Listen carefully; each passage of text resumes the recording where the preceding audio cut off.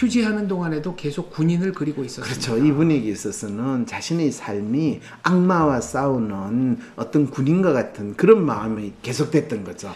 내가 이것 말고 다른 거 할 일이 있었으면 그걸 했지 지금 이걸 하고 있었겠니? 다른 거 해볼래도 잘 안 됐거든. 그나마 내가 이걸 하니까 사람들이 네. 나를 인정하고 나를 좋아하는 것 같으니까 이것밖에 없어서 하는 거야. 그래서 그걸 하다 보니까 내가 누구보다 잘하게 된 거야. 이런 이야기를 한다면 혹시 그거 믿을 수 있을까요? 자기 삶을 나름대로 즐겁게 사신 것처럼 보이는데 네. 그것이 진짜 나름대로 즐겁게 산 거라고 할 수 있을까요? 고통을 즐긴 거 아닐까요? 그렇죠. 네. 내 마음이 나에게 건네는 말을 내 아니면 누가 들어주겠나? 그렇습니다. 이게 중요합니다.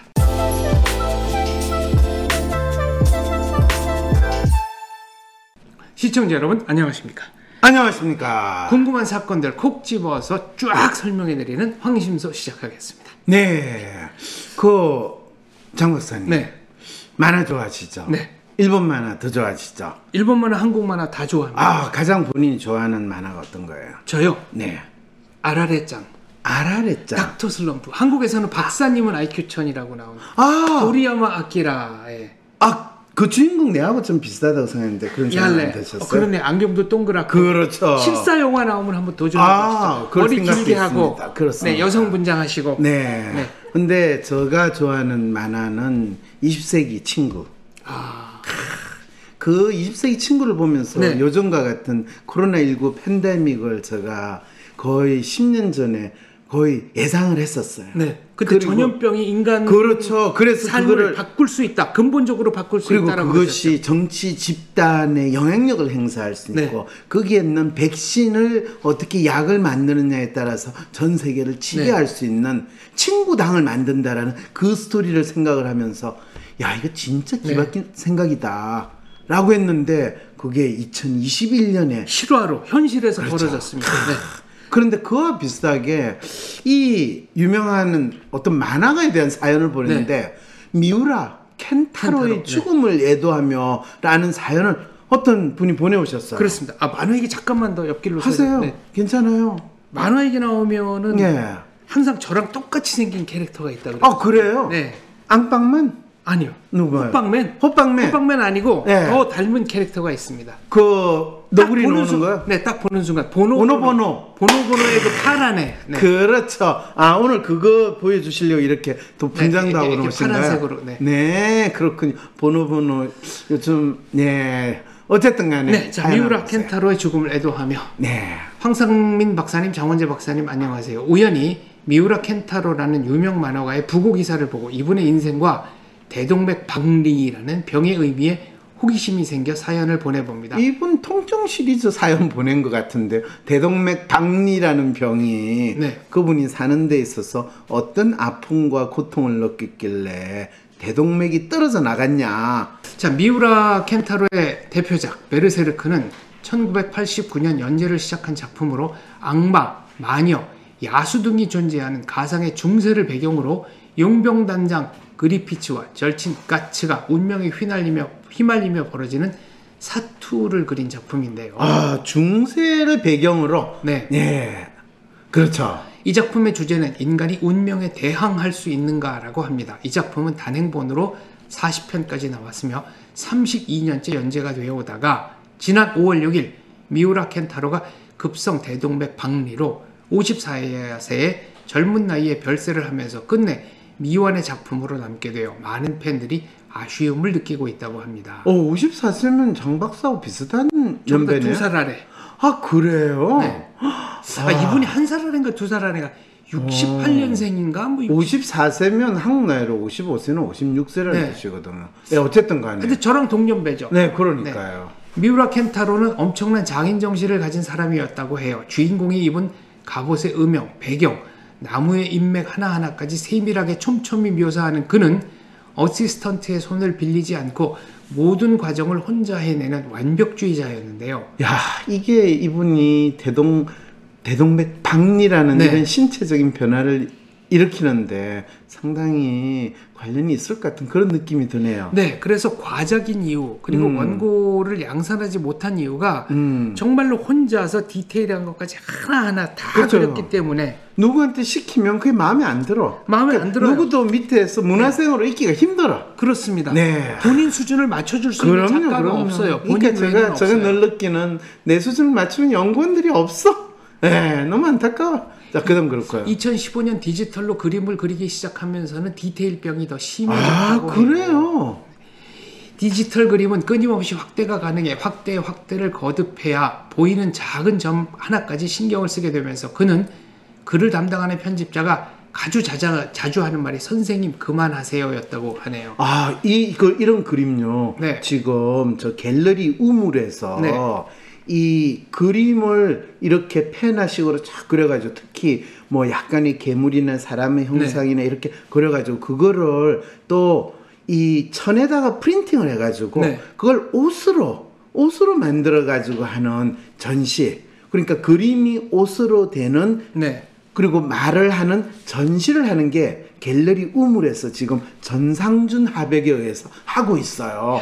그러니까 이 그림품을 보니까 거기 가면 옷에 이제 이런 그림이 있는데 한번 그런 전시를 딱 가면 이 미우라 켄타로의 이 만화에서 그려졌던 이 이미지의 세계가 어떻게 21세기 대한민국 이 서촌 공간에서 옷으로서 나타날 수 있는가 이런 생각까지 들었는데 이 사연을 보니까 또 새삼스럽네요. 이 미우라 켄타로를 이제 디지털 쪽으로 디지털로 그림을 그리라고 한 거는 편집자인데 그 이유가 종이에다 그리다 보니까 그렇죠. 편집자가 볼 땐 너무도 완벽한데 미우라 켄타로는 잠깐만 아직 안 됐어. 그리고 더 그걸 도로 손을 찾아가서 더 그리고 손대고 그럼 또 망가지고 그리고 다시 그리고 그렇죠. 그러니까 이제 이거를 뭔가 창조적으로 개선하는 길은 디지털이겠구나 해서 편집자가 권한 더 안 건데 되는 거죠. 하다 보니까 남들은 그렇게 확대 안 했는데 본인만 계속 확대시켜요. 그래서 10,000배, 100,000배, 1,000,000배, 1,000,000배 확대해가지고 픽셀 하나하나까지 다 찍는 거야. 그러니까 기술이 개발되면 될수록 화소는 늘어나거든요. 그렇죠. 그 작업 시간은 더 걸리는 거죠. 그래서 어떻게 작업했대요, 저기? 그는 집에 홀로 틀어박혀 초콜릿과 칼로리 메이트로 끼니를 때우는 일이 일상 다반사였으며 평균 수면 시간이 4시간을 밑돌았다고 합니다. 죽어가는 길로 가니. 저 봐요. 저 얼마나. 2010년에 들어서는 건강상의 이유로 수차례 휴재, 연재를 반복하게 되었다고 해요. 베르세르크 잡지판에 실린 후기들을 살펴보면 이건 이제 작가 후기입니다. 그렇죠. 한 달 반 만에 외출했다가 일사병에 당했다. 그만큼 햇볕을 안 쬐이고 살았다. 그렇죠. 그래가지고 피부가 또 완전히 신년회를 위해 옷과 신발을 샀다. 운동화 2켤레밖에 없어요. 근데 그렇게 좀 많은 돈도 좀 벌었을 텐데. 일본은 그렇죠. 그런데 쓸 일이 없는 거죠. 쌓이는 건 현금이야. 2년간 휴대전화 착신이 제로. 해제해야겠어. 빈곤한 인간관계가 나를 책상으로 향하게 하는 운동력. 역시 대단한. 편집자 착신은 있었을 겁니다. 30대도 얼마 남지 않았다. 만화 이외엔 아무것도 없는 일그러진 인생이지만 이제 돌이킬 수 없으니 이대로 고. 이분 진짜 오타쿠의 정신 그 자체로 가지고 살았다는 거네요. 마치 폭포를 향해서 이렇게 떠밀려가는 그런가요? 아니면은 향해서 떠밀려간다. 아니면 뭔가 폭포는 그냥 샥 가는 거지. 그치, 자기 의지로 이거는 그냥 달려가는 거니까. 고운데 자기가 죽음의 길이라는 걸 알지만은 뚜벅뚜벅 수도사의 심정으로 죽음을 향해 나아가는 그런 마음이겠죠. 휴지하는 동안에도 계속 군인을 그리고 있었습니다. 그렇죠. 이 분위기에 있어서는 자신의 삶이 악마와 싸우는 어떤 군인과 같은 그런 마음이 계속됐던 거죠. 그리고 이분은 중세에 관한 자료를 정말로 오타쿠처럼 모아가지고 그럼요. 배경 하나하나까지가 그대로 그냥 다 역사적 고증이 돼야만 직성이 풀리는 분이었던 겁니다. 그리고 특히 일본 사람들한테 이 중세라는 거는 일본의 중세에 해당하는 일본이 주로 어떤 분위기나 배경을 많이 생각하는지 아세요? 어떤 분위기를 생각합니까? 일본 전국시대. 이게 일본 각지에 이제 군웅들이 할거하던 시대. 그렇죠, 그렇죠. 우리가 생각하는 오다 노부나가라든지 도쿠가와 도요토미 히데요시 이런 사람들이 나오기 전에 200년, 300년 동안 온갖 이 각 지방의 영주들이 서로 싸우는 그 시기, 그게 일본 사람들한테는 하나의 중세의 시기와 같은 혼란과 극도의 공포의 시기인데, 그게 유럽의 중세가 바로 그런 시기였거든요. 그렇죠. 그리고 일본의 근대화 현대화가 유럽 문명의 직접적인 수혜라고 생각하기 때문에 그렇죠. 일본에 보면은 유럽 문화에 대한 동경, 컴플렉스, 과도한 열정 이런 것들이 아주 복합적으로 나타납니다. 그렇죠. 그래서 일본 만화가들이 이 유럽의 중세를 본인들의 전국 시대를 구현한다는 거는 뭐 사실 구현하기가 힘들고 그거는 이 참 어떻게 보면 야만 내지는 거의 삶과 죽음의 거의 경계상상 있는 지옥과 같은 그렇습니다. 야차의 시대인데, 중세는 그 나름대로 엄청난 문화가 있고 명예도 있고 기사도 뭐 이런 식으로 생각하니까 더욱더 그거를 만화로 그리는데 의미를 뒀던 것 같아요. 그래서 마지막으로 그의 인터뷰를 살펴보면 만화를 그리는 것은 사실 전부 즐거워요. 만화를 그려서 괴로운 일은 거의 없네요. 귀찮은 건 있지만 그 귀찮은 것도 즐거우니 하는 거죠. 그렇지 않다면 이렇게 오래 할 수 없죠. 즐겁대요. 본인이 좋아서 했다는 얘기네요. 그렇죠. 즐거우니까 하루 종일 만화만 그리느라 인간다운 생활을 하지 못하는 점은 있죠. 시간이 없네, 살 날이 줄어들고 있네, 체력이 떨어지네 라는 느낌이 괴롭다고나 할까요? 근데 이 정도로 자각 증상이 있었으면은 이거는 신체화가 상당히 진행됐다는 거 아닌가요? 아, 그럼요. 그리고 자기의 삶에 있어서의 의미를 본인 신체가 조금씩 사그라지는 것을 느끼면서, 그렇지만 나에게 다른 길이 없어. 비록 이 길이 내가 죽음을 향하는 길이라도 나는 내 운명에 대해서 그대로 직면하고 꿋꿋이 갈 뿐이야. 이런 마음인 거죠. 그리고 그걸 본인이 그림을 그리면서 그거를 표현했다라는 거. 여기서 질문이 들어갑니다. 네. 박사님들 그런데요. 제가 황심소 통증 시리즈를 보면서 내가 내 마음의 아픔을 외면할 때 그것이 몸의 아픔으로 표현된다고 배웠거든요. 이분 진짜 훌륭하네요. 그런데 이분은 자신이 그토록 좋아하는 만화를 그리면서 자기 삶을 나름대로 즐겁게 사신 것처럼 보이는데, 대동맥 박리라는 병은 어떻게 얻게 되신 거고 이분에게 어떤 의미가 있는 것일까요? 혹시 인터뷰 등을 통해 외부로 알려진 것 외에 다른 마음의 아픔이 있었던 걸까요? 자, 여기서 우리가 먼저 알아야 되는 게 대동맥 박리라는 게 뭐냐라는 거거든요. 네. 모르죠. 그렇죠. 이건 심장의 대동맥이 떨어졌죠. 심장에 있는 대동맥이 떨어지면 어떤 일이 벌어질까요? 심장으로 피가 공급이 안 되니까 생명 활동이 끊어지는 거죠. 그렇죠. 자, 그러면 보세요. 이분은 자신이 그토록 좋아하는 만화를 그리면서 자기 삶을 나름대로 즐겁게 사신 것처럼 보이는데 그것이 진짜 나름대로 즐겁게 산 거라고 할 수 있을까요? 고통을 즐긴 거 아닐까요? 그렇죠. 그러면 본인이 그토록 좋아하는 만화라고 했는데 본인이 만화를 그리는 것 말고 다른 좋아하는 게 있었더라면 만화를 계속 그렸을까요? 저는 글쎄 모르겠습니다. 이분은 한 군데에 올인하는 스타일. 왜 올인했냐면 많은 사람들이 착각하는 게, 어떤 사람이 하나에 집중하면 당신이 그거를 진짜 좋아서 집중하겠죠 라고 할 때 그 이야기를 듣는 사람은 속으로 야, 내가 이것 말고 다른 거 할 일이 있었으면 그걸 했지, 지금 이걸 하고 있었겠니? 다른 거 해볼래도 잘 안 됐거든. 그나마 내가 이걸 하니까 사람들이 나를 인정하고 나를 좋아하는 것 같으니까 이것밖에 없어서 하는 거야. 그래서 그걸 하다 보니까 내가 누구보다 잘하게 된 거야. 이런 이야기를 한다면 혹시 그거 믿을 수 있을까요? 이해가 갑니다. 그래요? 네. 근데 이분은 좀 언와인딩 타임이라 그래가지고 긴장을 적절하게 풀어주는 취미라든가 이런 게 있었으면 어땠을까 하는 생각은 드는데. 그렇죠. 그리고 이분을 나름대로 끌고 가가지고 같이 즐거운 시간을 가지고 뭐 스와핑 클럽 같은 데도 데려가고 뭐 그랬으면 이분이 자기 몸을 스스로 해체하는 듯한 그런 행동을 했겠어요? 스와핑 클럽 가셨으면 오히려 역효과가 났을 것 같은데요. 왜요? 아니, 이분은 이렇게 글을 보면은 사회성도 이제 일반인하고 좀 다르고 아니 처음에야 역효과가 났지만 거기를 자주 들리게 되면 또 다른 사회적인 행동을 섭득을 하게 되는 거예요. 아무튼 뭔가 다른 취미가 있었거든요. 그럼요. 그럼 누군가 지금과는 좀 달라지지 않았을까. 그렇죠.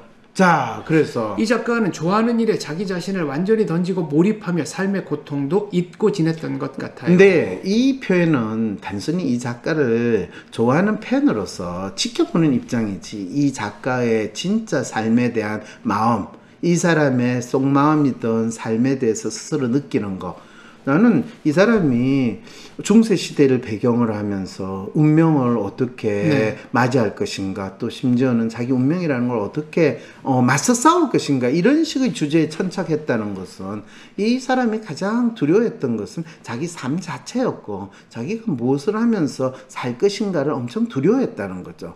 그러니까 자기가 좋아하는 일에 자기 자신을 완전히 던지고 몰입한 것이 아니라 자기가 살아야 되는 것에 대해서 너무나 두려웠기 때문에, 또 만화를 그린다라는 것이 자기에게 유일한 운명이라고 생각하니까 그거를 진짜 철저히 잘해야 된다는 거, 그거 외에는 다른 걸 생각하지 못하는 마음으로 산 건 아닌가라는 생각까지 든다는 거죠. 그럼 그렇게 디테일에 집착한 게 어쩌면 고통으로의 도피, 혼란으로부터의 도피일 그렇죠. 수 이거는 철저하게 신에 대해서 믿음을 가지고 내 자신을 학대하면서 사는 중세 수도사의 마음을 그대로 반영한 삶을 이분은 살았다라는 생각이 드네요.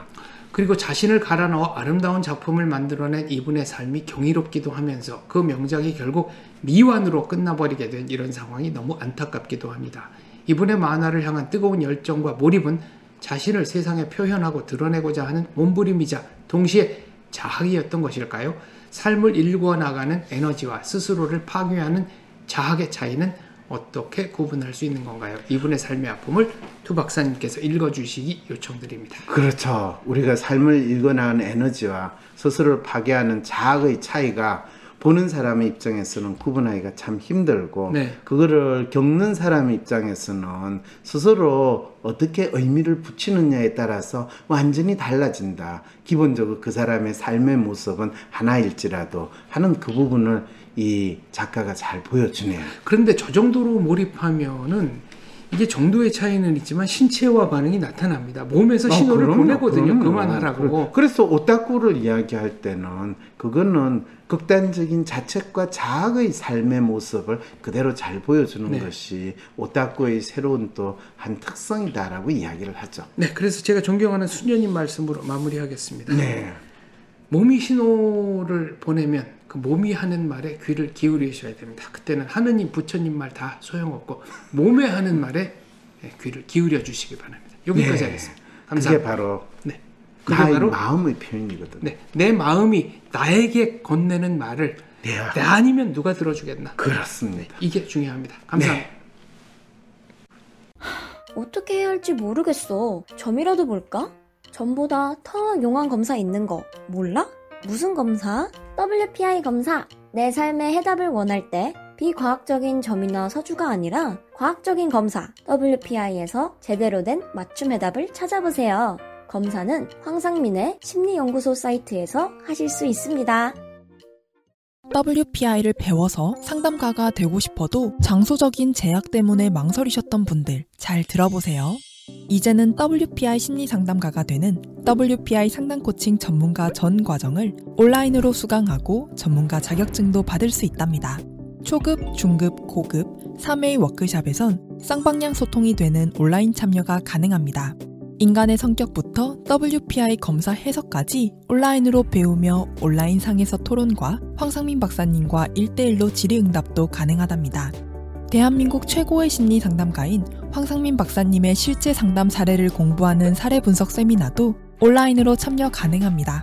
듣기만 하는 인간 개념이 아니고 적극적으로 참여할 수 있는 온라인 사례 분석 세미나. 대한민국 최고의 심리 상담가인 황상민 박사님의 실제 상담 사례를 보고 온라인으로 토의하며 통찰력 넘치는 해결책을 제시하는 비법을 배울 수 있습니다. 심지어는 상담 실습도 온라인으로 할 수 있어요. 상담 준비 수업부터 슈퍼비전, 그리고 실제 상담까지 온라인으로 참여하고 화상통화로 내담자를 상담하며 전문성 있는 상담가로 성장할 수 있습니다. 워크샵, 사례분석 세미나, 상담 실습, 어디서도 경험할 수 없는 체계적인 수련 과정을 이젠 전부 온라인으로 수강해보세요. 내 삶에서 상담가로서 새로운 변화를 만들고 싶으신 분, 제대로 된 상담을 배워서 자신의 능력을 키우고 싶으신 분, 온라인으로 가능한 WPI 상담 코칭 전문가 과정을 6월 19일 초급 과정 워크숍부터 시작해보세요. 내가 앉아있는 곳이 배움의 장소가 되는 진정한 워라밸이 실현됩니다. 위즈덤 센터